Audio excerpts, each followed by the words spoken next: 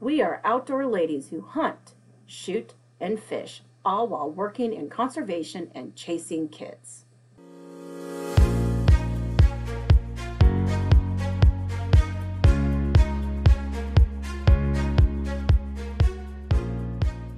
I am Julia Plugi with the Nebraska Game and Parks Commission. I'm Rachel Alice with the Iowa Department of Natural Resources. I am Megan Weiskup with the Iowa Department of Natural Resources. And I'm Tana Fancher with the Kansas Department of Wildlife, Parks, and Tourism. Follow us on our outdoor adventures.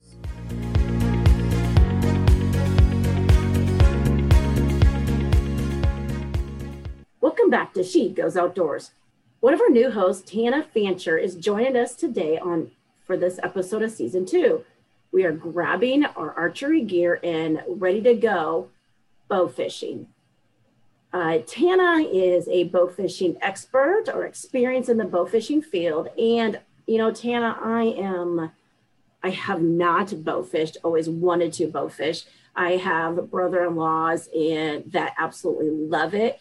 And I feel like I should be joining them. They just have a blast. Although I feel like that's their way of sneaking outside away from the family gatherings, and the rest of us are stuck back with the kids. But maybe if I can pick up my technique, I might be able to join them. Give us an idea. Teach us a little bit about bow fishing. Teach me about bow fishing. And one of those things that I'm afraid of, or I've heard a lot about, is refraction. So at some point in time, let's chat about refraction and how does that take into play different than your normally fishing experience? Absolutely. Well, thanks, Julia. I am by no means an expert, but I have been bow fishing since I was in college. I had a good friend introduce me. It is just an absolute blast. The refraction can definitely be a little bit tricky, but it's a really awesome activity because it's super flexible. You can really go out and bow fish any time of the year, day or night, and it's a super great beginner option for people that are still warming up to the idea of harvesting an animal. You say day or night, so I could go bow fishing after dark? Yeah, absolutely. Be sure to check your state regulations. For example, in Kansas, you can bow fish with a light. So you could use a spotlight, or there are lights that you can mount onto your bow and you can get out. But there are some regulations about exactly how late you can go. For example, in Kansas, you can bow fish until midnight. And I know bow fishing is just not, I do know it's just not your normal, let's take my archery equipment out that I would go, let's say, hunting with deer. Or is it the same? Tell me, like, what equipment would I need to go bow fishing? Totally. So it's super flexible, which again is the greatest thing about bow fishing. You can repurpose an old bow that you have for hunting if you're not using it anymore, or you can actually go to the store and buy a bow that has a reel and everything put on. So you'll typically use a compound bow. However, in Kansas, for example, crossbows are illegal to harvest fish. So be sure to check your regulations on that. But if you have, like, for example, I started with an old compound bow that was meant for hunting. Typically, you'll strip it down to bare bones. So with bow fishing, you're not using a sight and some of the more complex gear that you would use in actual hunting.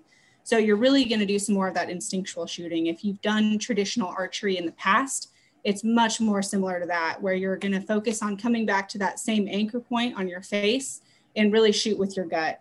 Once you hit a fish or two, it'll really, really start to sink in. And it's kind of like riding a bike after that. It'll just come back.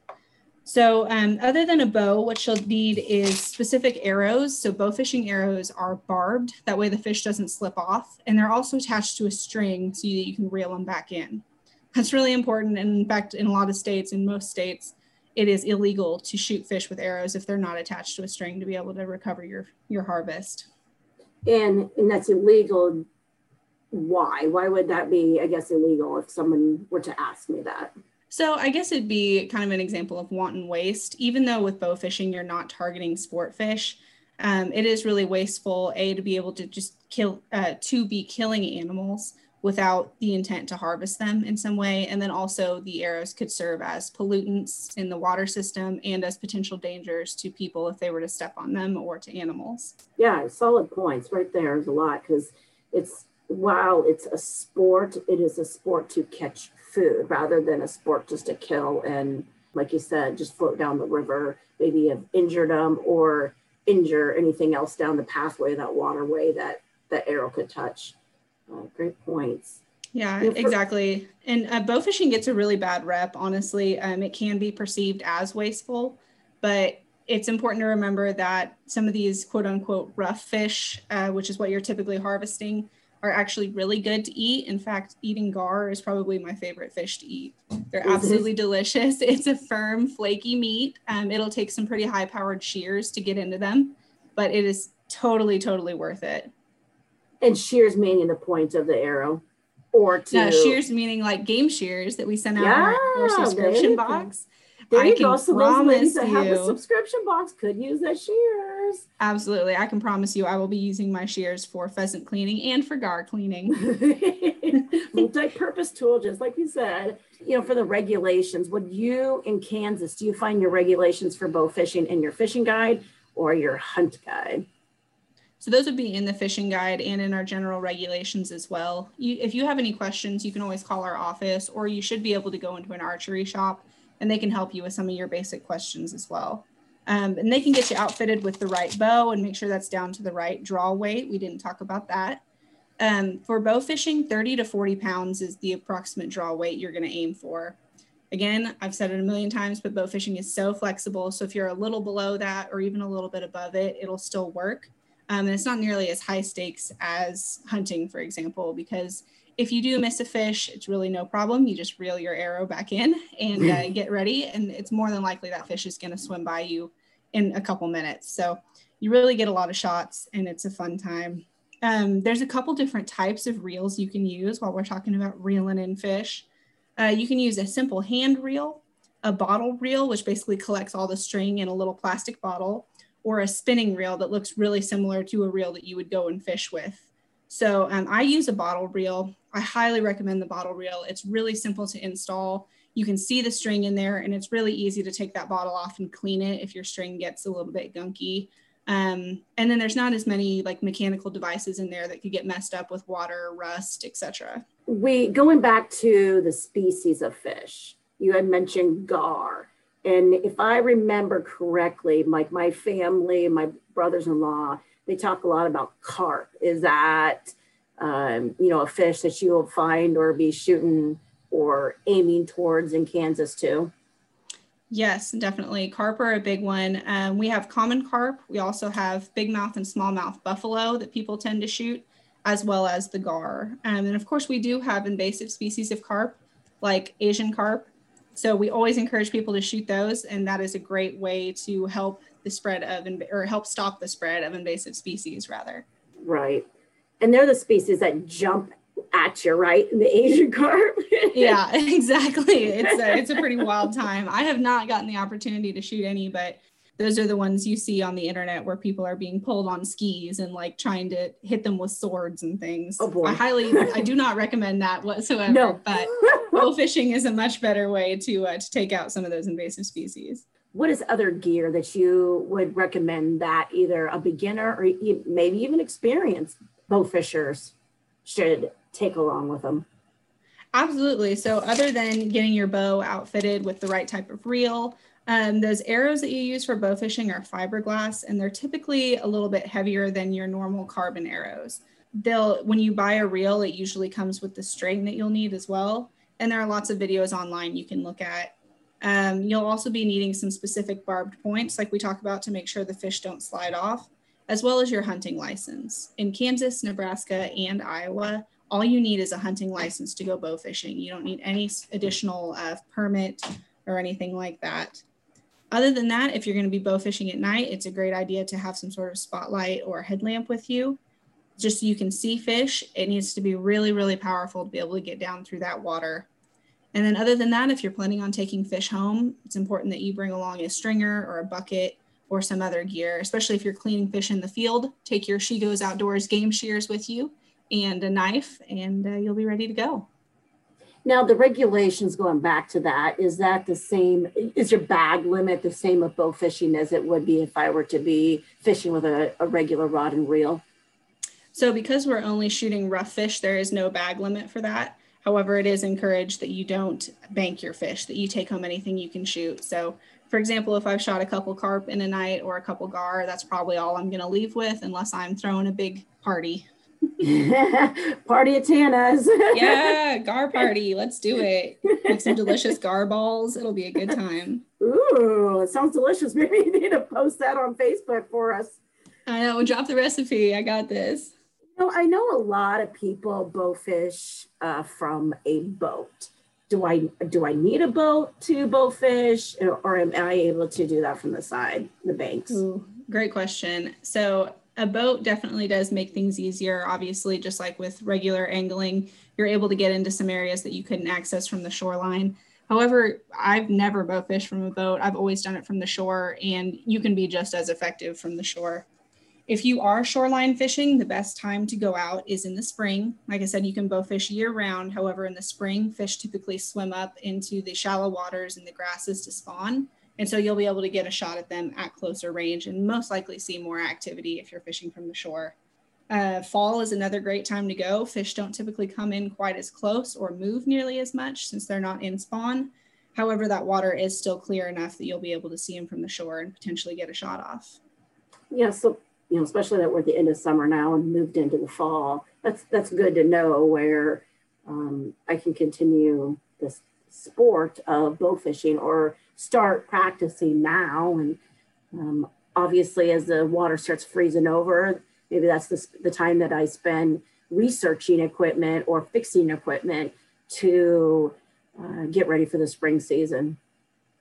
Absolutely. And if you are an archery hunter, it's a great leader into archery deer season, if that's something that you're considering. Obviously, it's a little bit different when you're talking about refraction. Water has a refractive index of about 1.33, whereas air has a refractive index of 1. I know that's pretty technical jargon, but basically that means that as the light rays enter the water, they bend a little bit. So that's why when you put a straw into a drinking glass, it kind of looks disjointed a little. So typically when you're bow fishing, you want to make sure that you aim a little bit lower than the fish appears, because that fish is actually going to be a little bit lower in the water column than it looks like from the surface. So obviously that's a big difference from hunting, but especially if you're new to hunting or still warming up to the idea of taking an animal and kind of the moral and ethical weight that carries, bow fishing is a really great way to start out and experiment with how you're going to accept those feelings and how you might process that. A test for refraction is to get a better idea of that is we here in Nebraska, we did some youth camps, and to teach them the concept of refraction, we had a bucket of water. We dropped a penny in the bucket of water. We would have them try to drop something towards that penny or that fake fish. And even in a bucket of water, they got that full concept of what water refraction is. Or when, like the old Burger King used to have, where you put a penny in their water and you'd have to try to drop it. I mean, it kind of gives that idea of how it works there. Yeah, it adds a whole new element. So where you kind of make up for that with all the different opportunities you get to shoot at fish, you typically see a lot of fish, you get to take a lot of shots in a night, whereas in a deer stand, probably not so much. However, there is that added element of complexity with the refraction. Right. And like you said, the bow fishing, you shoot, you can reel it back in. You shoot in the deer stand, you're like you said, you're probably done for, or you have to sit there and wait for something to return. Yeah, exactly. And it takes a lot longer than when you're gonna have another fish float by you. Yeah, and if you shoot like me, it's really nice to be able to pull that arrow back and try again and say, oopsies. So let's chat about, we are moving, or at least in Nebraska, we are in deer archery season. And there's definitely a connection here. Did you bow fish before you did archery deer, or do you know of people that maybe they found bow fishing as a lead way into before they got into the deer stand? So most of the bow fishermen that I know started bow fishing and then moved on to bow hunting as a result. So I grew up angling. I loved it. I did not grow up fishing. I didn't hunt. And I really had no interest in bow fishing because I had heard some of the stereotypes about, oh, people just shoot and bank fish. It's kind of redneck, some of those things. And it actually was a friend in college that got me out, and he convinced me to go try it. And it started out as like, oh, I'm not sure I'm interested, but I could use, a long walk at night on the shore. That just sounds really peaceful and wonderful. And the more I got into it, the more I realized the connection that was there, and that if I could do this respectfully and use the animal that I harvested and be respectful of its life, then maybe I could see myself doing that in the hunting community as well. And I think a lot of the bow fishermen that I've talked to, and women, of course, they feel that way as well, that it's good practice for them. It kind of opened a door for them as a catalyst to hunting, or it just makes them more aware and more accepting of the hunting community and more supportive of it. You know, and you mentioned the poundage being only 30, 40 pounds drawback. That, you know, that's quite a bit less than what required for deer. So someone that is interested in archery, if they're target archery, but want to then now do something like bow fishing, but you're not able to do a pull drawback like for deer, bow fishing would be a great way to start into the field. Absolutely. And there's a couple different shots you can do with bow fishing where you don't have to draw it all the way back. They call them snapshots. So there's things you can do there, but that's part of the reason I got into it as well, is I couldn't necessarily draw back the full draw weight I would need to hunt big game in Kansas just yet. And so this has really helped me to be able to practice a little bit and get used to what it's like to come back to those common anchor points, practice those same principles, but at a lower poundage and at a lower risk scenario. I could see my oldest son enjoying this. Do you see a lot of kids out there bow fishing? Yeah, not a ton. We do see a couple, but a lot of times it's adults, and typically adult males. So we need to get more women out there, more families. It can be a really, really fun family activity, even if you're just working with one bow and passing it back and forth, because you get so many opportunities, and there's lots of, like, somebody can hold the stringer, somebody can hold the flashlight, and then another person can shoot. It's a really great thing that the whole family can do and get excited about and support each other in. It's super fun to have your whole cheering squad out there. I'm thinking this coming year, rather than the guys dumping all of us to go bow fishing, we're leaving them behind. I like that. Yeah, absolutely. The females are going, the guys are staying back with the kids. Yeah, that's the way it needs to happen. Absolutely. Well, what else you are a wealth of knowledge about bow fishing. What else have I not asked that, the listeners or you would help me to get out in the field? I would say to anybody interested in bow fishing, one of the greatest aspects of it is you typically get to harvest larger fish. So if you're going out on a big fishing trip and your buddy pulls in, a little 14-inch crappie, like, hey, that's a monster. That's great. But when you show up with your huge 45-pound carp, you really blew them out of the water there. So if you're interested in an opportunity to harvest bigger fish and even just learn more about some of the larger fish in our aquatic ecosystems, it's a really great opportunity. Coming from a science background, I'm such a weirdo, and that anytime I harvest something from nature, whether it's foraging or hunting or fishing, like, my favorite aspect of that is getting to kind of look at the animal once I've harvested it and brought it in and observe how it works up close. So if that's something that interests you, go for it. Does Kansas have bow fishing tournaments? I know in Nebraska we do, and I want to say spring, there's quite a few bow fishing tournaments. Do you in Kansas? Yep, we've got some in Kansas as well. There's one, at least, that I know of at Wilson Reservoir, where they typically do a big carp cleanup. And if you're interested in learning more about bow fishing, of course, you can contact your local agency, DNR. There's also a lot of different groups on Facebook that you can join. You can always ask a friend if you happen to have somebody that's interested in bow fishing or that already goes out. Or honestly, like, it's low stakes. Just grab a friend, give it a shot, and you'll have a great time. Yeah, in Nebraska, we have a Nebraska Bow Fishers Association. So I'm guessing the same as in any state that our listeners are checking in. Anything that we missed? Any additional on top of that about bow fishing or, using that as a segue into hunting? I don't think so. I would just encourage everybody to get out and give it a try. And if you need help, just contact your local DNR or maybe a local archery shop. And I would encourage everybody to be responsible and ethical out there when we're bow fishing. Bow fishing does have a bit of a bad rap of being, like I said, maybe rough around the edges or trashing fish or banking fish. So make sure that you use what you harvest. And there are lots of cool activities you can do. I've seen people make gar skin boots and all kinds of crazy things.